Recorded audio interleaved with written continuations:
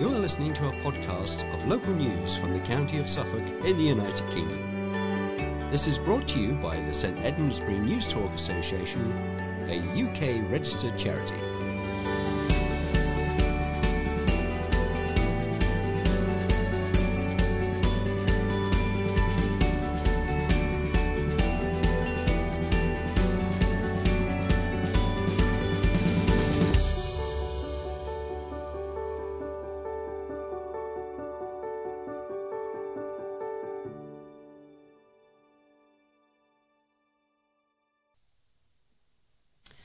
Hello and welcome to the 1845th edition of St Edmundsbury News Talk for the 16th of September. The editor of this edition is Katrina, the producers are Colin and Roger, and your readers are David and Carol. We should also mention our processing teams who work hard behind the scenes to copy and dispatch this memory stick to you. We will repeat any telephone numbers that are in this edition at the end of the memory stick. And now for the headlines. All about the bunny ears. Sea of pink as hundreds join Girls' Night Out walk. Health chiefs urge residents to get COVID-19 jabs. Suffolk's part in Emma Raducanu's success story. Top restaurant warns of industry jobs crisis. Hundreds of women wearing pink flashing bunny ears turned out on Saturday night to walk miles across Bury St Edmunds. The annual Girls' Night Out for St Nicholas Hospice Care saw more than 800 people support the charity by walking a 6 or 11.2 mile route around the town. Funds are still being counted, but the hospice said every penny raised would make a massive difference to the charity. Charlie Demore, the hospice's events fundraiser and event organiser, said it is always emotional to see the walkers set off from Angel Hill together and to see such wonderful community spirit across the town. But this year it felt truly wonderful to see how much support for St Nicholas Hospice Care there is across the community. Walkers also remembered loved ones at the memory walls on Angel Hill and outside the hospice, and during the event's Memory Minute, which was observed before walkers set off on their challenge. Health chiefs have urged people in Suffolk to get their coronavirus vaccine after new data revealed more than a quarter of 18 to 44-year-olds in the county are yet to receive a first jab. Obtained by a Freedom of Information request, the figures as of August the 25th show 26% in the 18 to 24 bracket are yet to receive a first dose. More than 28% of 25 to 29-year-olds have not had their first jab, although 80% of 40 to 40-year-olds have had theirs. Across the 18 to 44 age bracket, almost 64,000 out of 251,000 people in Suffolk are yet to receive a first dose. A number of people in the UK have been hesitant to take up the vaccine for a variety of reasons. So-called anti-vaxxers have sparked debate by claiming vaccines are not safe and experimental, and have been seen regularly protesting across the country. A spokesman for Suffolk Public Health said, "The vaccination programme is working extremely well nationally and here in Suffolk, but there are still people who, for a variety of reasons, have chosen not to receive it. We would strongly advise anyone who is offered the vaccine to take it as soon as it is made available to them. While it will not necessarily stop you getting infected, having both jabs does offer around 80% protection against its effects, which is an extremely high ratio. If anyone is unsure, speak to your GP or any other healthcare professional in the NHS. These are the people who can give you the facts around the vaccine." It comes as Healthwatch Suffolk carried out research to see what young people's thoughts were on vaccines. The My Health Our Future survey, which took data from over 3,000 young people, revealed 45% were worried about the side effects of COVID-19 jabs. Younger students were more likely to agree with the statement. 18% said they were either unlikely or very unlikely to accept a vaccine if it was offered to them. A further 24% were unsure about it. However, 57% of the survey respondents said they were likely or very likely to accept the vaccine. Sensational tennis superstar Emma Raducanu has been the talk of the sporting world in recent days, but her journey to the US Open final began in Felixstowe. Earlier this year, the teenage sensation won the British Tour held at Felixstowe Lawn Tennis Club between May the 24th and 29th. It was one of the first tennis tournaments to run in the UK this year, following the disruption of the coronavirus pandemic. Her incredible performances didn't go unnoticed by the club. "We were told she was an up-and-coming player," said Bill Canoe, chairman of Felixstowe Lawn Tennis Club. "No one realised it was going to turn into what she has done." Mr. Canoe said he had watched some of her matches while at the tournament. "She did stand out a bit from the rest," he said. "It was her poise. She just came across as someone who is confident." He said that the club watched on with delight as the youngster went from their tournament on to Wimbledon and the US Open. Mr. Canoe has been impressed with her rapid rise this year and believes she could go all the way to the top. "She could be a champion," he said. "There's no reason she couldn't win Wimbledon." The Felixstowe Club is no stranger to tennis royalty, with champions such as Fred Perry having played there in the past. Mr. Canoe said that stars like Emma could help bolster clubs like Felixstowe by inspiring youngsters to take up the game. Her time in Felixstowe isn't her only link to the county. Her coach, Andrew Richardson, who has been a well-known coach in the county, having spent much of his time working from Colford School. Suffolk-based tennis coach Nino Severino has also known Emma for a number of years through a very close friend who has been working with her. She has always been seen as an incredible talent.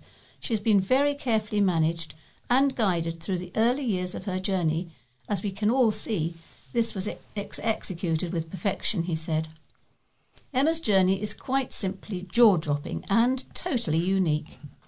Emma is the real deal. Britain has in its tennis crown one of the most precious jewels on the WTA Tennis World Tour. The head chef of Suffolk's only Michelin-starred restaurant, P. Porridge, says seismic change is needed in the industry to tackle the hospitality jobs crisis.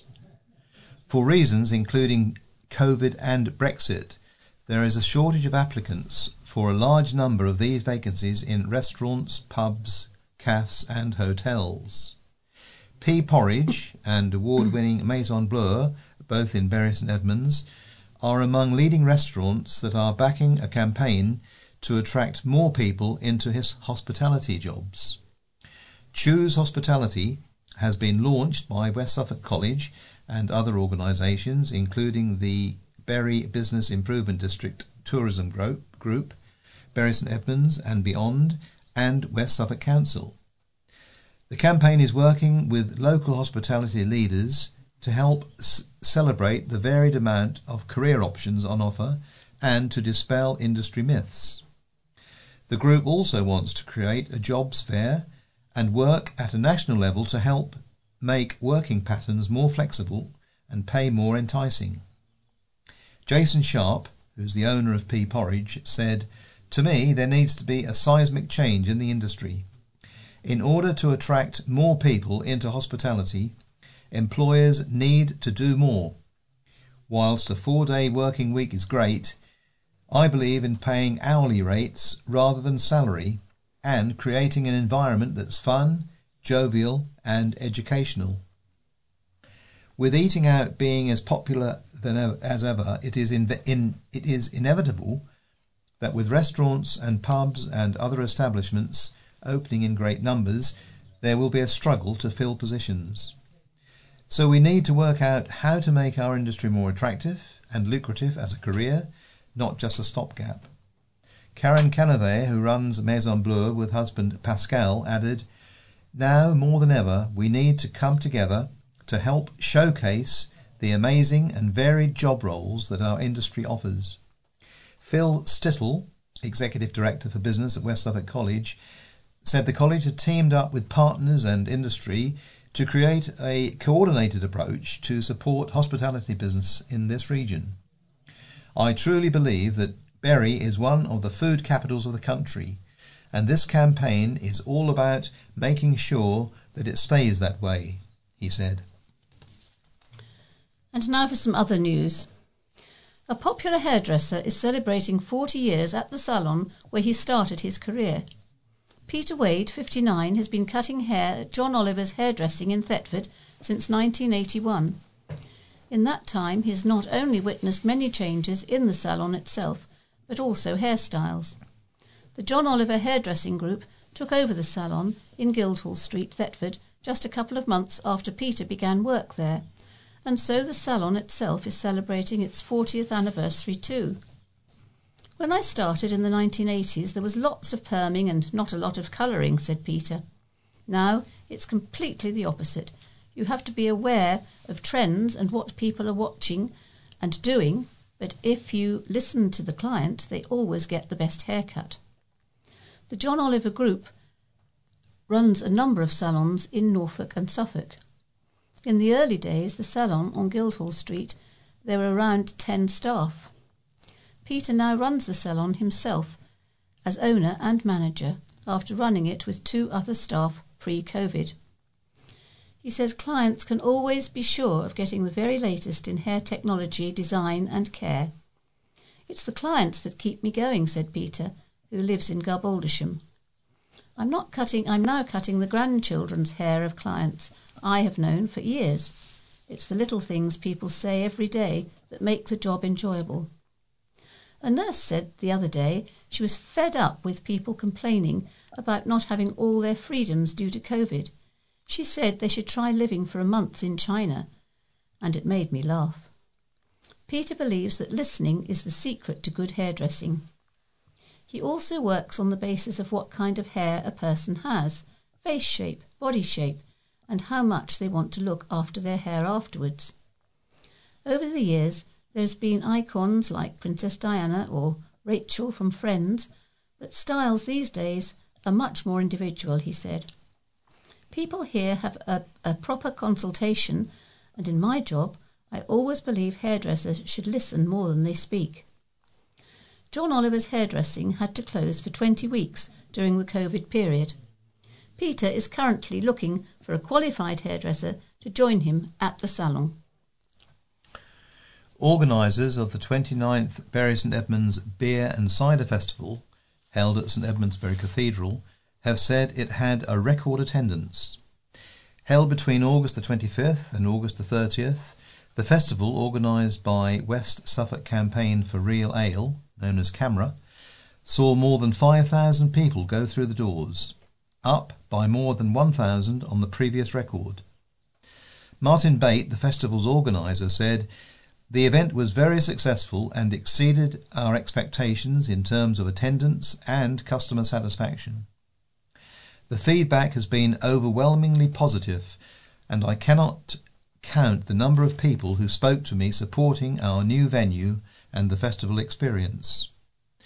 The CAMRA branch is in talks about holding an event there next year, with this year's being the first of its kind held in a cathedral." Martin said, "The festival team, our volunteers, the cathedral and our customers are fully supportive of repeating the event in 2022. We will take into account the views of customers and partners as to how we can develop for the future. The festival proceeds, which go to charities and good causes, are still being sorted out and will add to the more than £100,000 which has been raised since the festival first started." Martin said, "We would like to thank all the festival's patrons for supporting us. We would particularly like to thank our volunteers who gave their time to make the festival a success. Without them we could not operate an event of this scale. A particular thanks to the Dean and Chapter of the Cathedral for allowing us to carry out the festival in this remarkable space. It has been a pleasure to work with the Cathedral team, and we're looking forward to next year's event with high hopes." When Green King gained planning permission for 8 houses on the land behind the Railway Tavern pub in Elmswell and put the whole site up for sale, Elmswell Parish Council asked their residents whether they would support the borrowing that would be needed if it were to be bought for the community. The result was overwhelmingly supportive, as was a later appeal for hands-on help over a spruce-up weekend, when over 1,000 hours of volunteer labour from residents of all ages and with enormous support from local businesses such as Woolpit Nursery and Brightacres Tool Hire transformed the Down at Heel pub into a bright family-friendly space with seating for over 200 in the much-trimmed walled garden, but a temporary measure only. A steering group representing a range of professional and business skills, including considerable experience of the hospitality industry, has formed a community interest company, Elmswell Community Enterprise, and has worked with the Parish Council to engage Alan Wilkinson of BCR Infinity Architects to bring forward concept designs which have already had a promising reception at a pre-application planning session and will soon go forward for planning permission as the next step to refurbishing and extending what will be the Elmswell Tavern, a comfortable, roomy pub with spaces for all sizes of get-together and with tables for 50 eating indoors with the same for undercover outdoor dining. Consultations continue with presentations to community groups and displays in other village venues towards ensuring that the end result is what this fast expanding village wants and needs: a family-friendly community hub with facilities for groups to meet, kids to play, and with extensive dining facilities aimed at a village market. And now participation extends to the chance for people to own their very own piece of their very own pub. On September the 17th online and on October the 1st through every one of the 2,000 Elmswell letterboxes there will be offered the exciting prospect of buying shares in the venture. The concept plans have been widely circulated and there is a real buzz of interest in acquiring a stake in the village's future. The share prospectus follows the well-established lines of many other community ownership schemes governed by the Financial Conduct Authority, ensuring the protection of limited liability and the possibility of share interest being paid once the business is established. Meanwhile, the Elmswell Community Land Trust has been established, again steered by the Parish Council, to begin the process of providing affordable village homes on the land to replace the 8 large executive homes originally intended. For full details of how to help take this exciting initiative forward, take a look at the website www.elmswelltavern.co.uk. Members of the public have been donating money to Matthew Hancock's London Marathon fundraising page just to hurl abuse at the disgraced former Health Secretary. The West Suffolk MP, who resigned from his cabinet role in June after he was caught breaking the coronavirus restrictions he helped to impose by kissing his aide, has plans to run the 26.2-mile route for the first time next month. He is raising money for the Bury St Edmunds-based St Nicholas Hospice Care.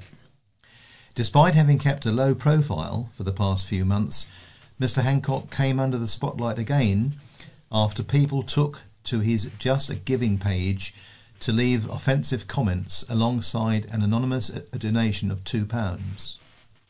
Mr Hancock said on his page, "The hospice was a fantastic charity working in my constituency."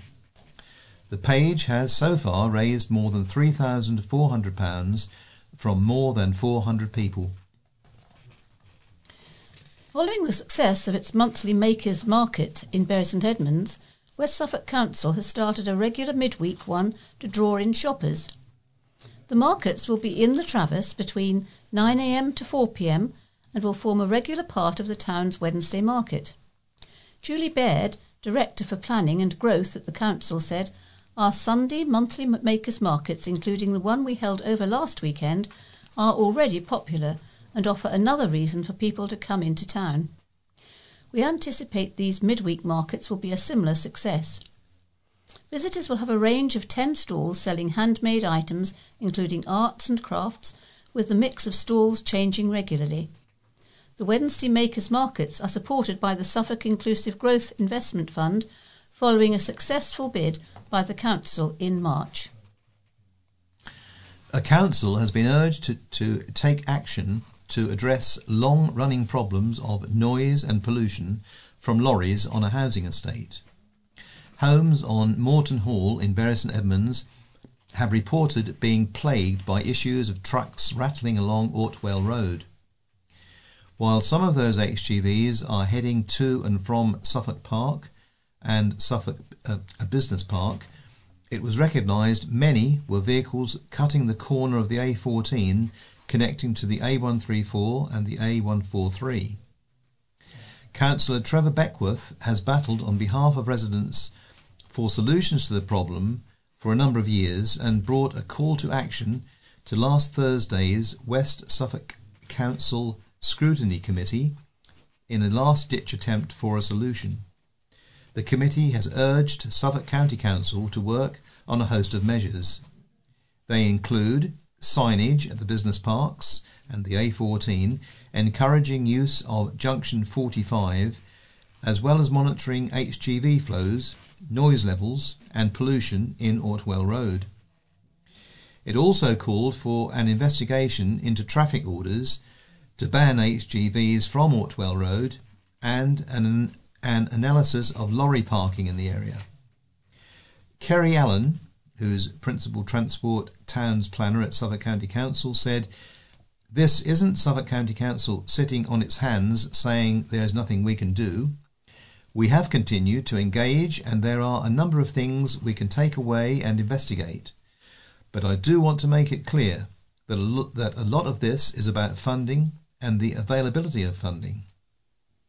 The County Council recommended that Councillor Beckworth can pursue a traffic order with the Parish Council, but that could cause other problems and would only be enforced with police resources. Nick Rumsey, who's the Managing Director of Suffolk Park Developers JNIC, said the firm could make a contribution for improved signs. Among residents who gave representations was Melanie Soanes. She said the situation was almost unbearable and like another trunk road next to our houses. After coming out of retirement during lockdown, a pizza delivery driver and waiter has been putting smiles on the faces of customers. Martin Hogg, 70, of Bury St Edmunds, applied for a job at Doe & Co. Wood-Fired Pizza in Abbeygate Street in January during the third lockdown after going stir-crazy at home. The 70-year-old has since become a popular figure with customers due to his smart attire and positivity towards the job. "I'm so unexpected," he said. "I'm a bit larger than life. Some people say flamboyant. It is unexpected. You're not expecting people to come bounding up to your doorstep the way I do. I'd been retired for 10 years before realising in January that I was going stir-crazy in my little house. I'm a fanatical football fan, but coronavirus killed that. Now I'm having fun interacting with customers and colleagues and having a laugh whilst trying to be as professional as possible." Martin, who is a season ticket holder at Ipswich Town, believes that his positivity and character can make for a great hospitality experience. Before working in the restaurant, Martin owned 6 china shops under his name.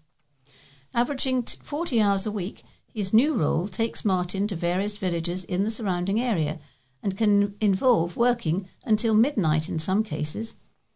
He said he believed that elderly people who are able to have a laugh and are not shy were perfect for hospitality and would encourage them to consider the industry.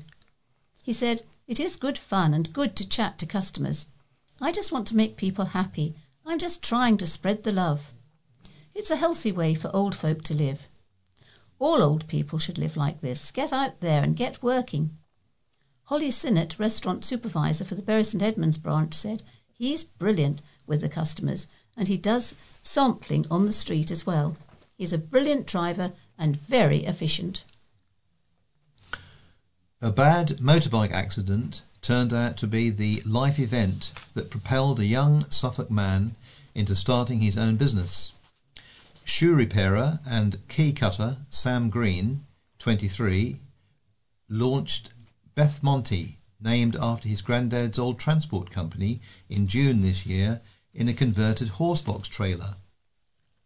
2 months later, Sam, who trades at Bury St Edmunds and Clare Markets and Woolpit Car Boot, won a National Market Traders Federation Award in Stratford-upon-Avon.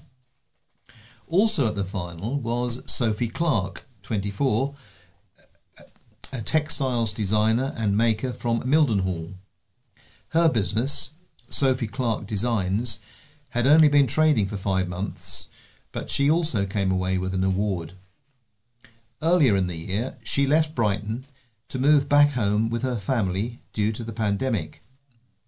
Sam had been working at retail chain Timpson when he was involved in a major motorbike accident in July 2020 that fractured his spine in 4 places. He was lucky to still be alive and still have the ability to walk. He said he started to get better and went back to work at Timpson, but was still struggling with his recovery. I thought, if I don't do this for myself now, I won't ever do it. I need to give it a try, he said. With the help of 2 friends, Sam converted a horsebox trailer into his mobile key cutting and shoe repair business. He said the first time he traded at Bury St Edmunds Market was for the regional final of the competition for young people. He went on to win the Best General Retail category for Bethmont at the Stratford-upon-Avon final. Sam had considered getting a shop, but doesn't regret being a market trader. His main advice to other young people is, no matter what you want to do in terms of starting out, I would look at the markets. He said, whatever your idea is, if you are set on doing it, try the markets first. Sophie loved the job she got out of university as a studio assistant in Brighton for Imogen Heath. But when lockdown happened, she decided to move back in with her parents in Mildenhall. She said, from having a job, I came home to nothing. It was the first time I have officially moved home in 6 years. After 6 years at uni and working away, it was a really big adjustment. I got straight back onto the loom. Sophie studied textiles innovation and design at Loughborough University, but she said she never really knew where I wanted to be, and certainly never saw her having her own business as being possible. She launched Sophie Clark Designs 5 months ago when she got a loom and began weaving in a studio at her home, producing hand-woven homeware products. She then decided to check out a makers market in Bury St Edmunds and heard from one of the organisers about the regional finals for the NMTF competition for 16 to 30-year-olds taking place in the town. Sophie entered and got through to the national final in Stratford-upon-Avon, only her second market, and won Best Arts and Crafts. She said, I feel like the hard work I have put into my degree, that I never saw this sort of future in, is starting to pay off. Sophie got noticed at her stall at the final, and since then the orders have been flooding in. She weaves fabrics for cushions, table runners, stools and more, creating the designs herself. Her advice to other young people is, if you have a passion for something, then follow it. Members of the Bury St Edmunds and District Royal British Legion Poppy Appeal enjoyed a tea party as they celebrated 100 years of the women's section of the campaign. They were joined by their president, Joe Churchill, MP, and Councillor Margaret Marks, Chair of West Suffolk Council, and Sue Verreau, RBL County Vice Chairman, among other members. Pip Davis, Chair of the local RBL, said, just think how far women have come in 100 years. We, as a branch, are 95 years old this year and hope to still be here to celebrate our centenary. The group consists of women aged between 30 and 80 and enjoy a relaxed meeting on the first Thursday of every month, supporting members that may otherwise be alone, whilst raising money for the Women's Section Benevolent Fund. For more information, visit www.britishlegion.org.uk. uk/stories/women's-section. A Great Barton church and cafe, aiming to be at the centre of its community, is appealing for volunteers to help. Jess Corbett has joined Freedom Church in Mill Road as its new community ministry leader, overseeing its Freedom Cafe, which is now open 5 days a week, and providing support to the community by facilitating events at the cafe and church building. Our vision is to be part of the community, a place of presence and a resource for others, said Jess. What we really want is to be at the heart of the community, to be a community hub and become a useful resource, but we do need volunteers to help. She is launching an appeal for volunteers to help to staff the cafe so the building can host more groups and events, such as Bury St Edmunds Breastfeeding Support Group, which meets on Tuesdays, 3 popular toddler soft play groups on Wednesdays, and art classes starting next month. Over the past 2 years, the church has undergone a transformation. It now boasts modern and comfortable interiors, the cafe area, a child-friendly room including a play area and toys, as well as a back hall. Other events in the pipeline include family-friendly events during half-term, including a Princess Tea on October the 30th, followed by community fireworks on November the 7th. On November the 13th, the church will host a remembrance tea, open to the public in the morning, while nearby care homes will be invited in the afternoon. I am so excited to start this role, said Jess. I have come from a family business, so this is a culture change for me and the excitement for it has overtaken me. What I am hoping to get out of this role is more than I could get from any other job. An event to officially launch Freedom Cafe is on September the 25th, with stalls featuring some of the groups using the building. The cafe is open now from 9 a.m. to 4 p.m, Tuesday to Saturday. Developers are looking to build more houses on a Bury St Edmunds estate after they submitted plans to turn an area earmarked for indoor sports facilities or leisure into 75 homes. The extra homes would be built on the Marham Park estate in the town by developers Countryside Properties. The land is currently being used as a construction compound while work is carried out on the site, but under the original plans it was allocated as leisure space for the residents of the development. Marham Park is a wider consortium scheme that will bring around 1,000 new homes to Bury St Edmunds, with a number of different developers having built on the land. Changes have previously been made to the site after it was deemed that there was no requirement for the school site designated for it under the original site plans. As a result, that area is now under construction for residential use. Countryside Properties said the leisure area had failed to attract a commercial operator in the 4 years it had been marketed, but said that some facilities would still be retained alongside the new homes. A spokesman from Countryside said Countryside has proactively marketed the site to the leisure sector since 2017 in the hope of attracting a commercial operator willing to acquire the site for an indoor sport and or leisure facility. Despite these efforts, there has been limited interest from willing and able operators. With the sector still in recovery from the fallout of the COVID-19 pandemic, demand has weakened further, leaving it probable that this part of the site will lay vacant and uncompleted for the foreseeable future. Rather than leaving the land dormant, Countryside is now seeking planning permission for 76 much-needed additional homes for the area, including a mixture of market and affordable housing. As part of these plans, Countryside would deliver the sports pitches and pavilion 2 years earlier than originally envisaged, with the local authority able to make these amenities available to the community, providing real sporting benefits for local people, added the Countryside spokesman. West Suffolk Council will have the final say on the plans in due course. An England football cap belonging to Ipswich legend Sir Alf Ramsey, has sold for £3,400 at auction.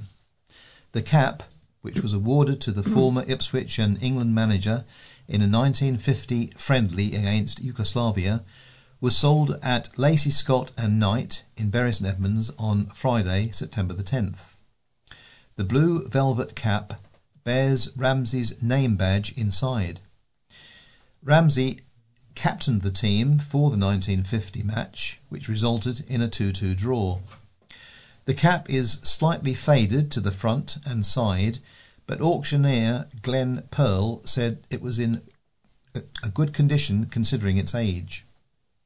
The previous owner acquired it from Lady Victoria Ramsey while working at her home as a painter and decorator. The cap came with its provenance supported by a letter signed by Lady Ramsey, dated 2011. Sir Alf Ramsey is best known for his World Cup win as England manager in 1966 and for leading Ipswich from the 3rd to the 1st Division between 1956 and 1962. Ramsey retired to Ipswich in 1980, where he lived until his death in 1999. And now we have some letters. The first one is from Susan Morley of Bury St Edmunds. About 2 weeks ago, as I walked up the Butter Market with a friend, she tripped and fell heavily. Almost immediately people rushed to help, including a young doctor, Jasmine, from the West Suffolk Hospital Critical Care Unit, who was passing. Claire, a teacher, the shopkeepers and passers-by. It was truly amazing. We are both in our 80s, and it made such a difference to how we coped with it all, and something we'll never forget. We have no way of thanking, as the paramedics are from Colchester, unless you could publish this letter in the Bury Free Press. Felicity is making an excellent recovery. And then there's a very short letter from Michael Johnson via email. He says, the only way for the NHS to survive is to charge for its services. I know that it was a free service when it was first introduced, but times have changed. Prescriptions are chargeable. Why not the service? The next letter comes from Avril Dawson, who is chair of Amnesty International in Bury St Edmunds. Given the speed and scale of the human rights crisis in Afghanistan, the UK's offer to resettle up to 20,000 vulnerable Afghans in the coming years risks being too little, too late. Teachers, journalists, women human rights defenders and those who've worked with the UK are among the many thousands of people at immediate risk under the Taliban. Amnesty recently reported on how Taliban fighters murdered 9 ethnic Hazara men in grisly killings which saw several victims tortured to death. Caught flat-footed, the UK now needs to act with urgency and real generosity. We strongly support the proposed resettlement scheme to come. However, the ongoing evacuation and relocation effort should be made eligible for at-risk Afghans trapped in the country, as well as their family members, not just current or former UK-employed staff.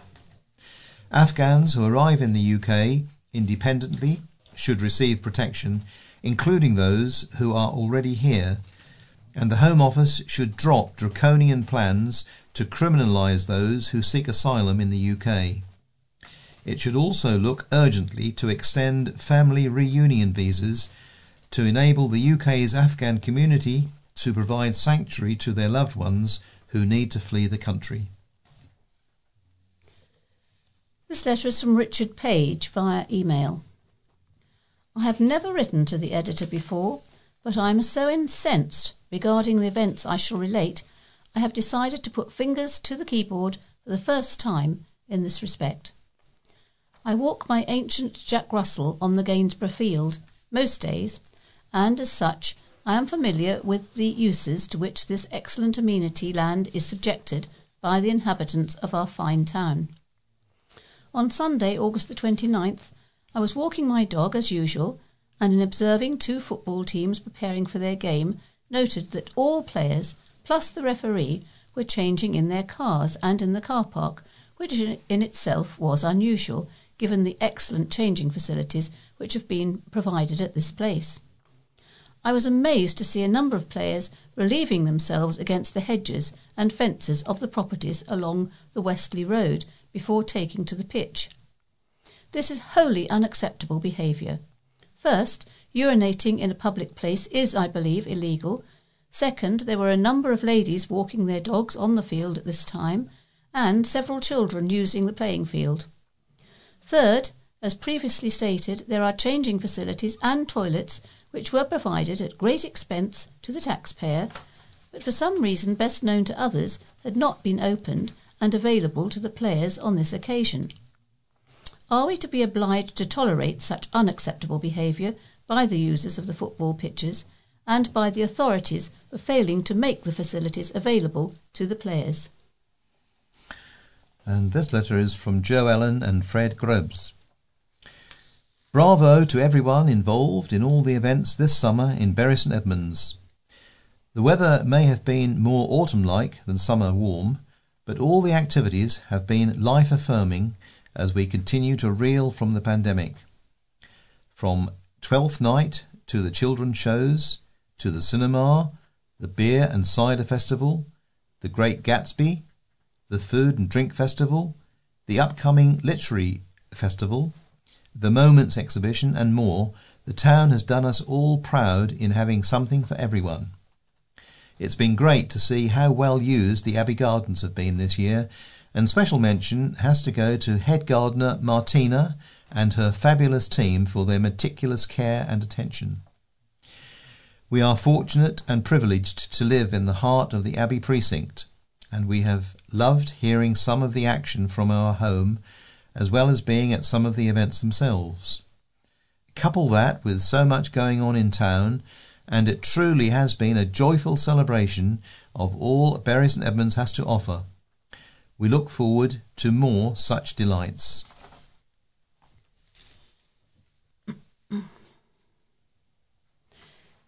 A letter now from Councillor Tom Murray from St Olave's and Marham Park.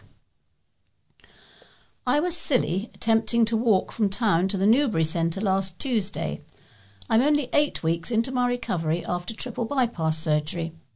Suffice it to say, I made it, thanks to the young lady on the Howard who asked if I was okay when she found me sitting on the fence. On my way to the meeting, I was disappointed and disgusted by all the pigeons' mess under the A14 and rail bridge in Beaton's Way.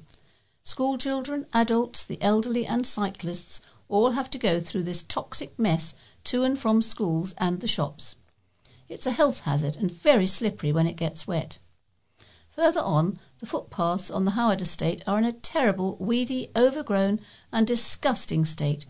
The weeds grow out of the paving slabs, gutters are choked. The cycle path on Beaton's Way was the same. I know, as a country, certain pesticides are no longer in use. However, this is a dangerous health and trip hazard, with accidents waiting to happen. I've had numerous complaints from residents. The meeting, when I arrived, was very well attended. Slides showed why the old committee has to be disbanded and a new charity set up to run the huge new centre. On the whole, everything was well received. Some computer slides wowed the audience as to what the final centre will look like. 2 items were strongly voiced.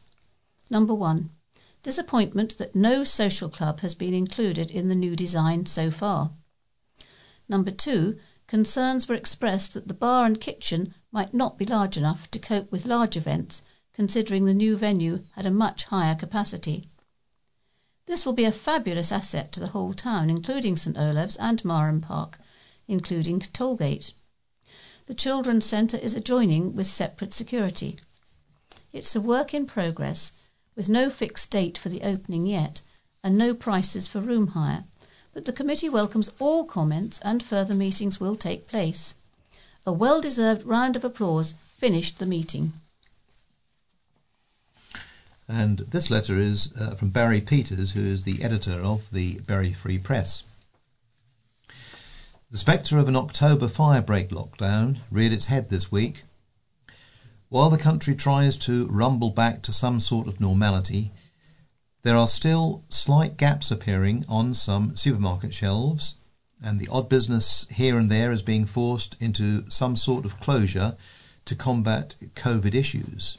Sporadic, yes, but still evident. And we're getting used to the fact that we will be living with the virus for many months to come, maybe even years. The Prime Minister's official spokesman says the vaccination programme provides significant defences against coronavirus. Health chiefs are urging particularly a younger age demographic to seek out the jab or have it when offered. Figures released this week show more than a quarter of Suffolk 18 to 44-year-olds have still not had their first jab. On the one hand, there is frustration at the lack of take-up. On the other, the views of anti-vaxxers can't be simply ignored. Everyone has the right to personal choice. So it's down to information, to science, to cold, hard facts to lead and inform the debate as we enter another telling phase in the pandemic. That's the end of the letters, and here's a little piece. It's starting in one of our local productions, and it's called Chatterbox. Welcome to Chatterbox, a weekly sideways look at what's got you taking to the keyboard on social media this week. In the week that saw the end of Britney Spears' conservatorship, we look at what headlines had readers talking. Martin Hogg, aged 70, from Bury St Edmunds, came out of retirement to work in Doe & Co. wood-fired pizza after going stir-crazy, sat at home. Nick White responded, I have to say, I went here for the first time on Sunday. Both the pizzas and staff were excellent. Lynn Young was delighted. She said, keep up the positivity, Martin. More people need to learn from you. Laura Dowsing commented, Martin had delivered to us before, and we both said what a lovely chap he is, and what a change it makes to have someone so upbeat and friendly. Keep up the great work, Martin. We look forward to seeing you in the future. Melanie Soanes replied, always really friendly. Good luck to him. A petition has been launched by villagers David Flanagan and Deanne Smith in the hopes of seeing the return of the popular bus that runs between Norton and Bury St Edmunds. Steve Moore said, buses are used off-peak mainly by OAPs, and most of them would be happy to pay something for the service.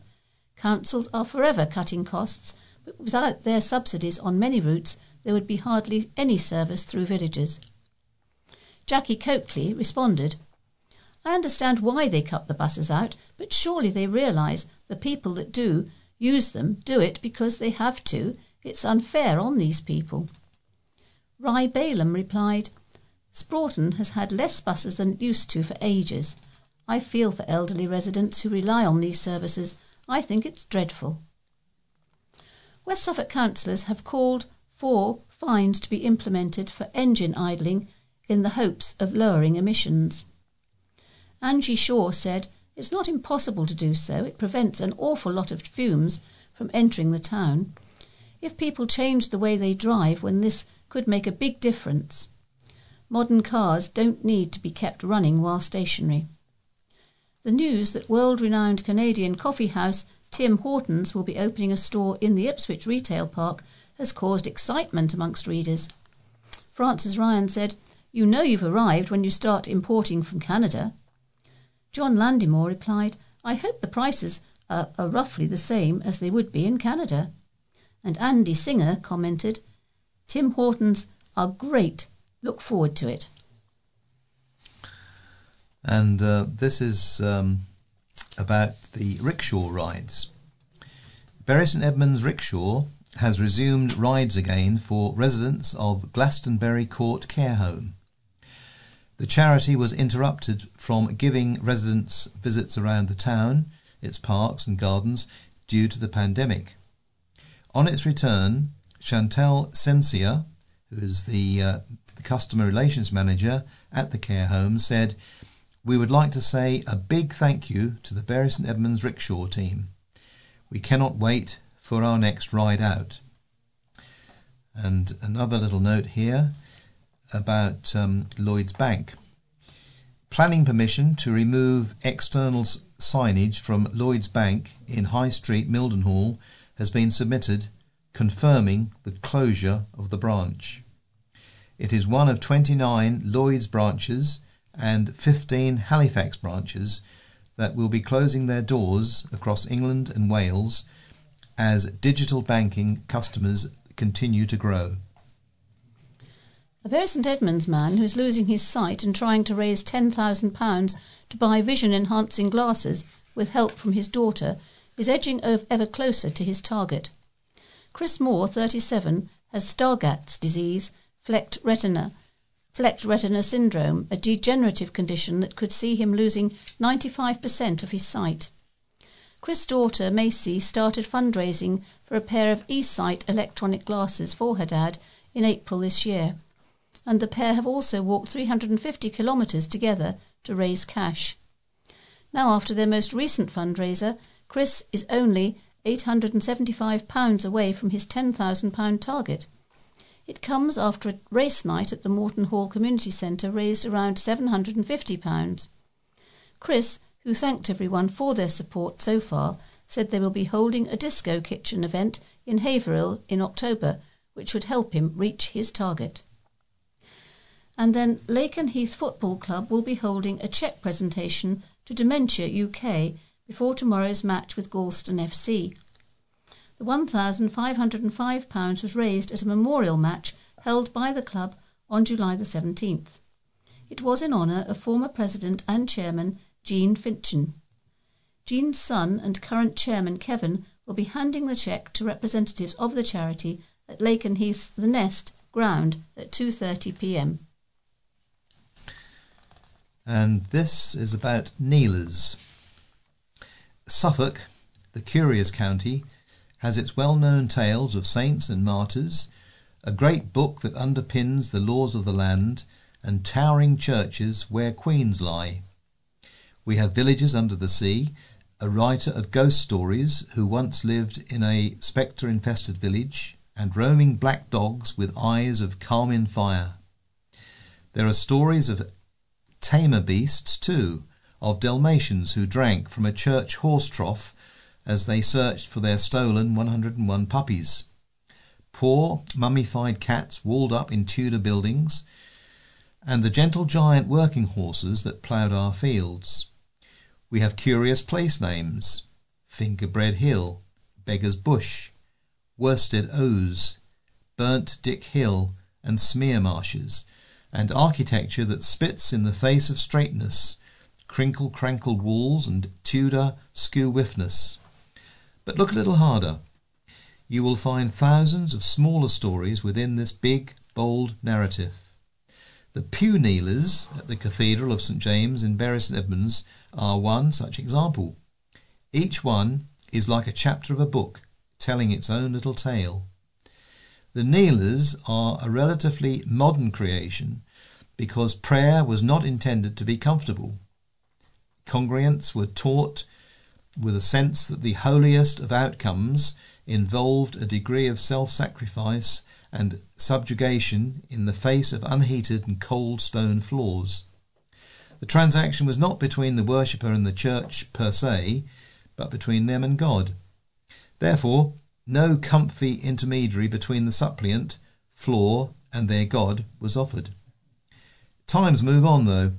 Churches, wanting to appear more welcoming, are seeking new ways of embedding themselves into their community. They are, in effect, celebrating the ordinary people who once lived and continue to live and work in a parish, and kneelers tell their stories. They are a form of folk art, said Lady Bingham of Cornhill, who established an online record of church kneelers across the nation, and one which she says makes up a vast library of information about the interests of numerous parishes.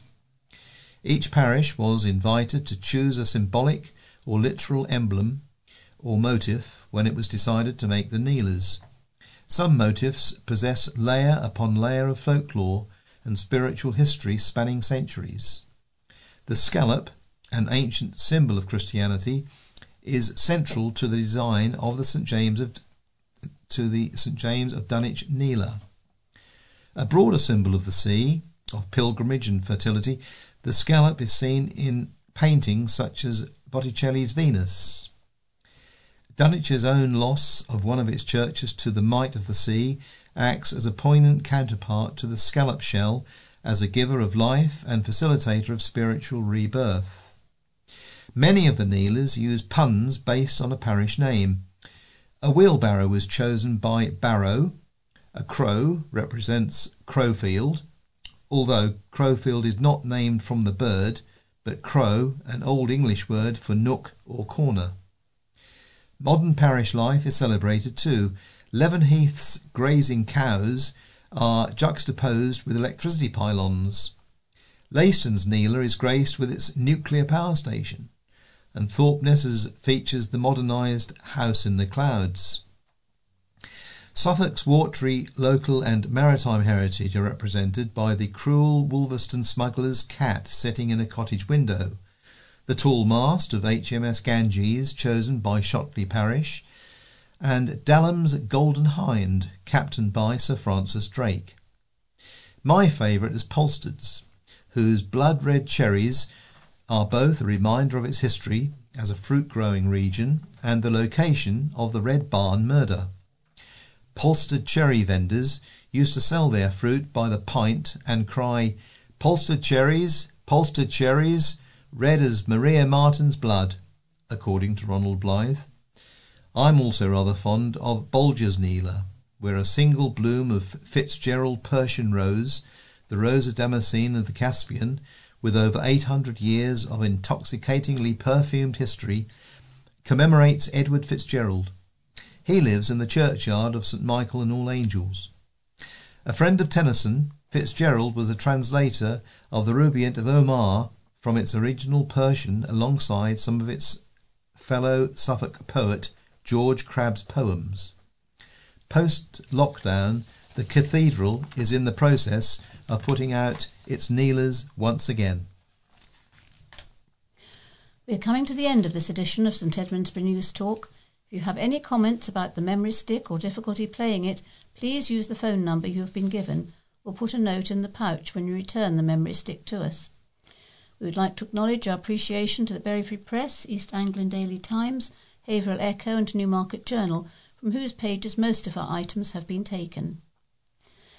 Telephone numbers mentioned in this edition are Theatre Royal 01284 769505, the Apex 01284 7588000, Haverhill Arts 01440 714140, Theatre Royal Norwich 01603 630000, and the Cambridge Corn Exchange 01223 357 851. News Talk will be back again next week, so until then, from Colin, Roger, David and Carol, it's goodbye.